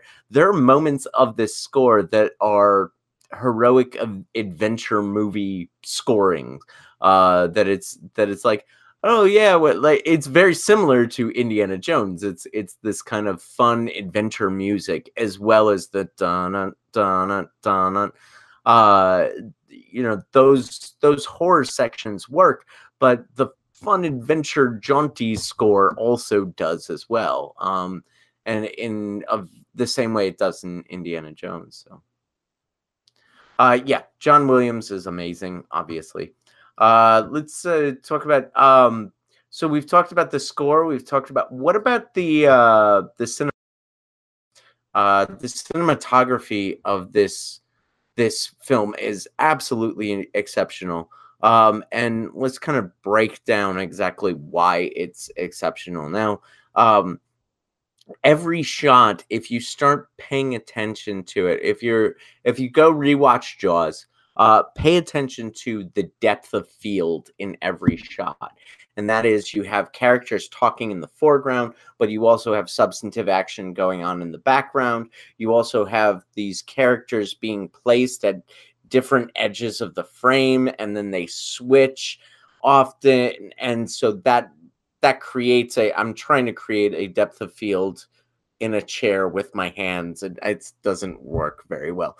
But you get the idea that if you look at every shot of this film, there's a lot going on in the frame. He often frames two characters at either end. I'm going to see if I can get my hands at either ends of my frame, at either ends of the frame. And so you're getting as close as you can to these people while also maintaining the distance, which increases the tension in the scene. Those are just a few of the incredible things that he's doing just in the people talking shots. It's not just the using the camera as POV, but it's also in the people discussing things. Those shots are also incredibly well choreographed and well constructed. Do you guys have anything to add about the cinematography of this film? All I can say is that the scene where he sees Alex getting destroyed in the water, where you see him sitting there and he's getting his shoulders rubbed, and it goes into him, and then the whole background is like, the perspective gets crazier. That is actually known as, in a lot of places now, the Spielberg or the Jaws shot. It's not that he originated it, it's that he made it huge with that one shot. It made it that shot. That's so funny to me, because he's just this film buff who's copying things, right? He's like, let's make a movie. I'm going to copy some things. And then they're like, let's name it after him. Yeah, it was Hitchcock who did it first, really. It was in Vertigo. But those shots were done from like the perspective of what they would see, and to make it look like what you have when you have vertigo looking out. Spielberg used that to have a person in the shot and looking and going, oh shit. And I don't know, somehow Vertigo shot on, holy shit, that kid's getting eaten alive. It really works. It really adds horror. It really adds tension. It really adds this, like, yes, the suspense has built to this. He's watching all these people playfully screaming and laughing in the water for, I don't know, 2.5, 3 minutes, but probably in his time much longer. Waiting. He's waiting for the worst to happen. And this is how paranoia works, right? You're like, I know it's about to happen. I'm just sitting here waiting for it to happen. They're like, oh, you're just tense. No, I know this is going to happen. Boom. That happened. Yeah, well, I think that's actually a really, I'll just talk technically about how that shot has to be done, because it's incredibly difficult. And you have to put the camera on a dolly and then pull the camera back while zooming in. And in order to create that shot, it's incredibly difficult, because you've got to get the speeds just right. So you're pulling the physical camera back while using the lens of the camera to push in as the camera's going back, and it's really difficult to do. But yeah, go ahead, Ben. I'm sorry I interrupted you. I just wanted to talk technically about how that gets done. You know, you're good. So I just wanted to say in that scene in particular, there are a couple other things too that they do that are really interesting. I obviously this is going to be one of the most tense scenes in the movie because, like Cher, as you mentioned, he's just sitting there, he's sitting there waiting for something terrible to happen, shitting himself. He's looking out. He's trying to see anything in his field of vision, like any people in distress. He's just waiting for it. He's waiting for it. He's waiting for it. But we don't just see that anxiety in him just looking out, right? So like the entire frame, like whenever you're looking at the beach, looking out at the ocean, looking back at him, it's cramped with tons of people. It feels very claustrophobic. There's a lot going on. Every time you do a shift from the beach to him, you're seeing that transition happen as somebody walks in front of the camera. So like there's this like white transition, but it's because people are getting in his way. There are people coming over to him and like getting in his face. And all of this sort of like happening in this busy shot where people are kind of moving around, and the way they're depicting that is set up to depict a very, very high level of tension and confusion and sort of like a chaotic environment where you're just trying to do your best to find like this one horrible thing that's about to happen. It was very well done.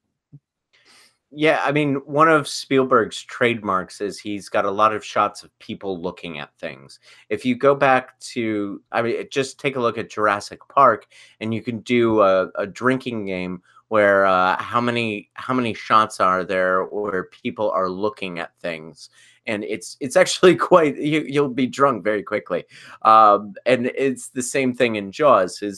There's a lot of shots of people looking, and it's able to convey a whole world with just with just a tiny shot, like with just a look. It's actually a thing that Michael Bay does really well. Yes, I did compliment Michael Bay. He also has a lot of shots of people looking at things, and it's in order to create a grand scale. Spielberg invented it, and Bay is just his ugly stepchild. And Bay bastardized it. Okay. Yeah, the cinematography is just amazing in this film. And you know, the film is divided into these two halves. We've got the first half that's on land, and then the second half that's on sea. If you look at the shots, the camera is almost always in low angles on land, making people seem much bigger than they actually are. I don't see how that. I can't quite parse how that thematically relates to the film, but it is a thing that I noticed, that we've got a lot of low angle shots on the land. But yeah, Ben, maybe you can help me understand why that might be. You're making realization faces or thinking faces, so let me know. Yeah, no. I think whenever you see kind of like those low-angled shots, you have people seeming bigger than they actually are. You have them sort of looking down at the perspective of the camera, and I think whenever that's used, it's meant to project dominance. And so, like, I mean, that might be a dominion thing, right? So you have people on land where people are king. But of course, like as you get out to the ocean, that's not so much the case anymore. People look a lot smaller. The scale is much larger. You're in a lot more danger. You're now out of your comfort zone. You're not in control. I like that. I like that. I think that's that fits. That's good.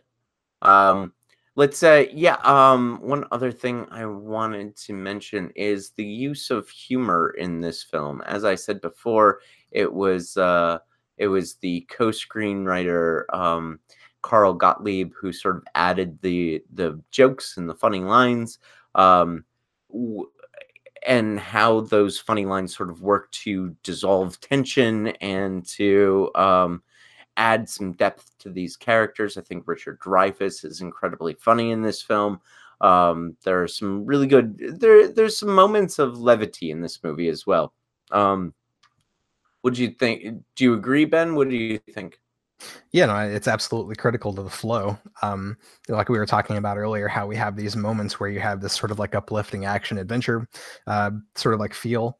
But then, of course, you also have like this humor sort of seeded in as well at the very beginning of the movie, talking about like accents and doing silly stuff, or like, Richard Dreyfuss' character Hooper, he doing those like crazy faces, or just really his reactions whenever he's in arguments with people about things. He's kind of making these like snide comments or whatever, is like these sort of like sarcastic wit that he has about him. Yeah, no, it's great. And I think that sort of probably goes back to a lot of our discussions about how sort of like comedy and horror do go so well together, because it's really about the timing, but it's also about pace. It's about understanding how to manipulate emotional states, I guess, right? So it's like you have this sort of this lull period, or maybe even like just a shift in emotion before we go back to like that really sort of accentuated period of horror. You see this, I think one really good example of this for comedy actually is if you've never seen Zach Galifianakis stand up. He's really, really good at this. Surprisingly, he's a super goofy character in all of his movies, but whenever you see his stand up, he uses this masterfully, where you have a joke, it hits, he's got the punchline, everyone's laughing. Then he intentionally lets everything get quiet and get a little bit awkward, and then just pauses or does something else. And in some of his work, he plays the piano a little bit, like in between his jokes, really, really well, just to give you kind of like that rest, that settling period, because that makes the other peak hit much harder. And that's probably why so much of this film in the tense periods works so well, is because you do get that little bit of time to just sort of relax and shift. You're not always on, you know what I mean? That tension's not always there, so you can't get sort of like desensitized to it. Yeah, you're absolutely right. I think there's sort of this idea of comedic relief, and the relief is from the tension, and it also gives these characters a lot more depth, I think, as well. The people laugh during tense moments, or they try and make jokes to quell the tension, often. So, all right, are we about ready for final thoughts, or do we have anything else we want to say about this film before we jump into our scores and rating? Can I tell a weird story? I don't know if it's true. Well, what would a Deadly Analysis podcast be without a weird story from all of us? Yes, definitely. Yeah, I don't know if it's true, but I read it somewhere and I'm like, I love it. I don't care if it's true or not. So the woman who goes up onto the beach with the black veil, and she pulls it back, and then she slaps the shit out of Brody. Apparently that took like 17 takes, and because she couldn't fake a slap, she was legitimately slapping the shit out of Brody for having her son Alex get killed, because she didn't tell anybody or warn anybody with the signs he was ready to put out, but the mayor told him not to. So she was mad at him, and he was like, no, you know what, she's right, I fucked up here. But what's interesting is she later on, years later, went into a seafood restaurant, and while eating there, she saw the Alex, I can't remember their last name, Alex something, sandwich. Kittner. Alex Kittner.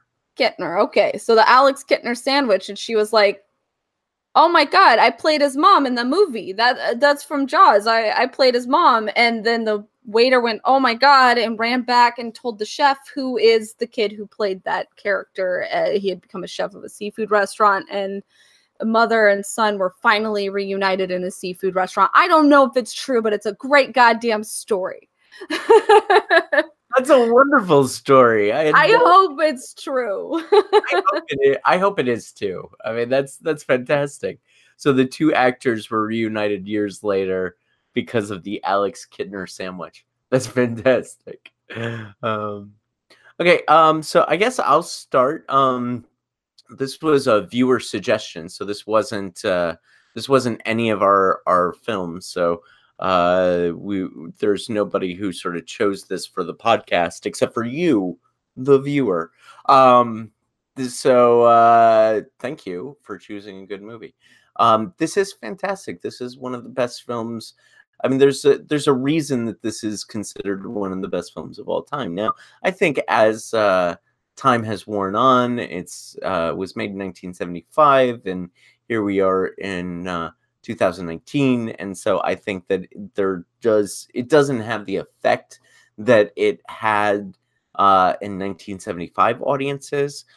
So for me, it's not as effective as it must have been for those who watched the film when it first came out. But that doesn't mean that just means that it tempers my score slightly. It tempers my enjoyment of the film slightly.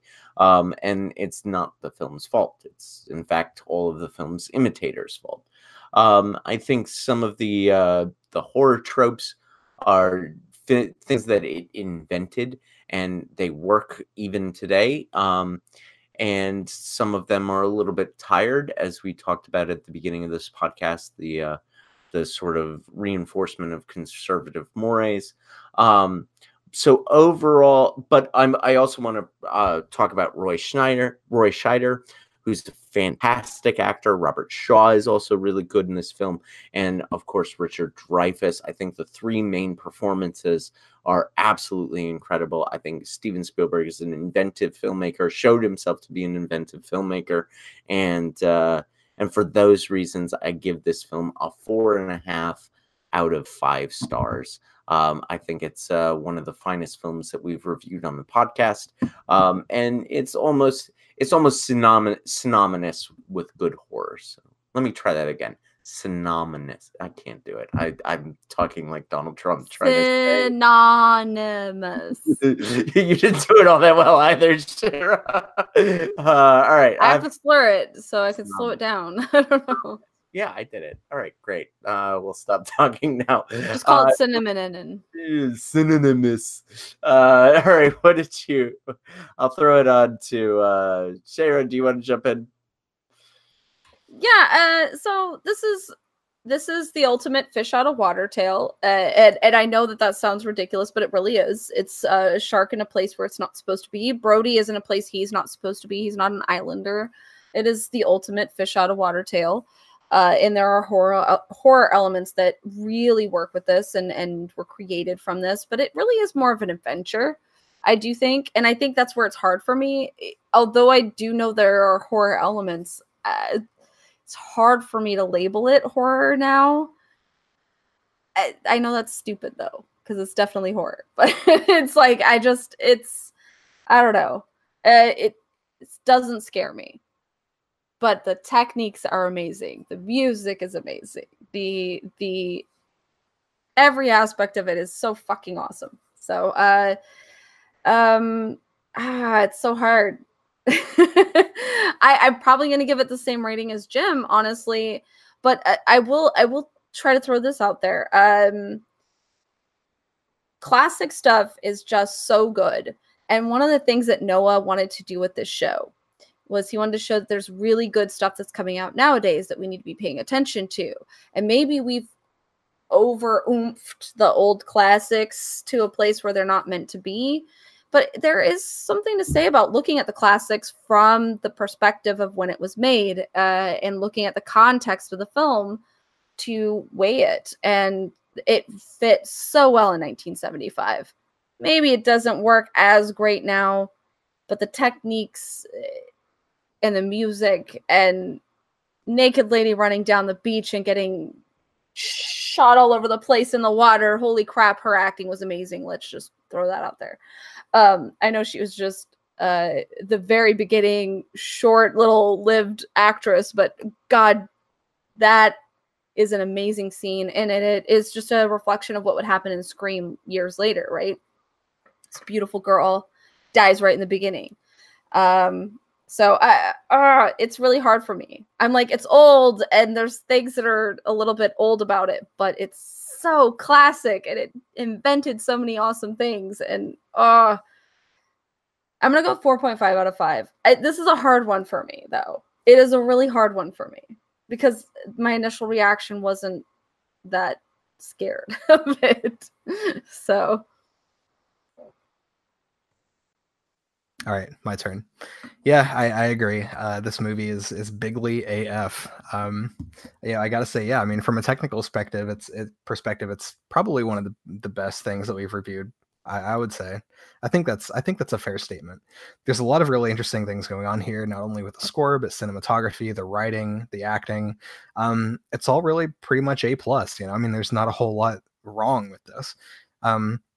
If I'm going to deduct any points, really, I mean, it's just the quibble about how much of a horror it really is and how well it speaks to an underlying fear. So like if I'm really picking this apart and looking for the fear in this, I think it's quite obvious, right? Like there's that helplessness perspective, there's like the man versus nature thing. Yeah, I mean, it's definitely there, but I don't think that Spielberg's strength lies in teasing out like a really good sort of sense of fear in his films. I mean, it's kind of like fun and campy fear. Like I mean, if you think about Jurassic Park, yeah, there's these big killing machines like T-Rexes coming to eat you. Oh, it's gonna eat you. But you know what I mean? Yeah. Yeah, and like Jaws is, I think, better than that. It's honestly better than that, and it fits more into the category of horror than Jurassic Park does. Mostly because of the techniques that we've already discussed about how it's not really just about look at this big old shark. It's like, you know, it's hidden. There's the tension building. There's the good, amazing storytelling. All of that is fantastic, but it doesn't really, I don't know. Yeah, it doesn't pull out that sort of existential dread that I would want to see quite well, because I think you can definitely think of the shark in this movie as being definitely a symbol of death. Like, I mean, if you think about it, we've already compared it to Halloween. It kind of has that like lifeless gaze. Obviously, you don't need a mask because it's not a human, but it's the same sort of idea. It's like this sort of mindless, ever moving forward some embodiment of destruction and death. It's just, it doesn't quite get there, you know. It's a little too much fun. It's a little too campy. It's a little too much fun. And while that does serve to break up the tension and make the tension hit a little bit better, yeah, you know, as a horror, I don't think it works quite as well. So if I were judging this on any other metric, yes, this is going to be one of the greatest ever made.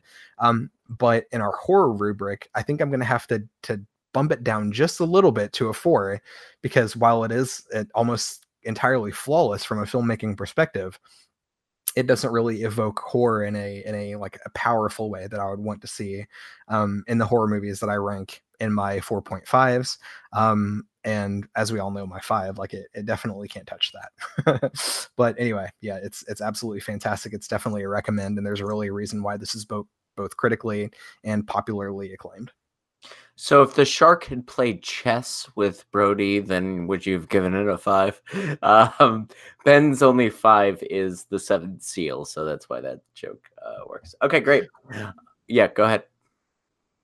I'm going to say 2. Okay, so this is really difficult, and I'm finding this even harder the more we do these episodes, right? The scoring thing, because every time I give a 4 or a 4.5 or a 3.5, I'm thinking of every other rating that I've given any other film on this show. And so one thing that I want to throw out here, it's an idea that Jim actually came up with, and I'm really looking forward to, is sort of a bracket where we argue for our favorite horror films. And in that type of a venue, I might have to rethink some of my previous scores. You know what I mean? So anyway, I hope that's an interesting idea, because I'm kind of like pitching it out there. I would love to sort of like compare some of these older picks that we've already done and maybe do a little bit of rescoring. Oh, that's happening. That's happening. We will do the Doug Goat podcast where it's Deadly Analysis, greatest of all time. We'll put all of our films into a bracket and argue the hell out of them. Did our comment section not just fuck us up? Jaws versus Alien. Oh, Alien. Yep. That's probably going to be the end zone, I'm guessing. Yeah, it might be in the final 4. I mean, we've got Event Horizon running around there. We've got Dr. Caligari. For those of you, so a sort of inside radio talk for those of you in the comments, those regular watchers in the chat right now. I have taken all of our scores for all of our podcasts and put them into a spreadsheet. And so I've got the average score rating for every single film that we've ever done. And then there will be a bracket, sort of March Madness style bracket that we will do. That will be a grand episode with once Noah comes back from vacation. And once we have enough films to fill out the 4 bracket, is Alien going to be in the first seed? I don't know. We will see once the bracket comes out. So that's what they call in the business, a tease. All right. So thank you for joining us for this discussion of Jaws. Hopefully we said one thing, maybe just one minor thing that hasn't been said about this movie in the past. It's been argued as fantastic to the death by other people. So hopefully we've added to that conversation. Join us next week where we will take another film that is often not talked about, Rear Window. And we will be talking about Hitchcock's masterpiece, Rear Window. For me, it is the best Hitchcock film. We will dive deep into that. It'll be Shara, Ben, and I again. And I will probably argue that it's not the best, and it'll be a fight to the death. Yes. Look forward to that, guys. No. Yes, it will be a fight to the death. Yes. So Rear Window, that is next week. Join us then. Be sure to visit our social media. We are on Instagram, Facebook, Twitter, SoundCloud, and we have a website, deadlyanalysis.com. Be sure to visit there, and be sure to like, share, and subscribe this very video. So we will see you then, and we will also have more 2-minute analyses coming out Wednesday and features as part of our shortcut segment on Friday. So until then, thank you for joining us. Have a good night.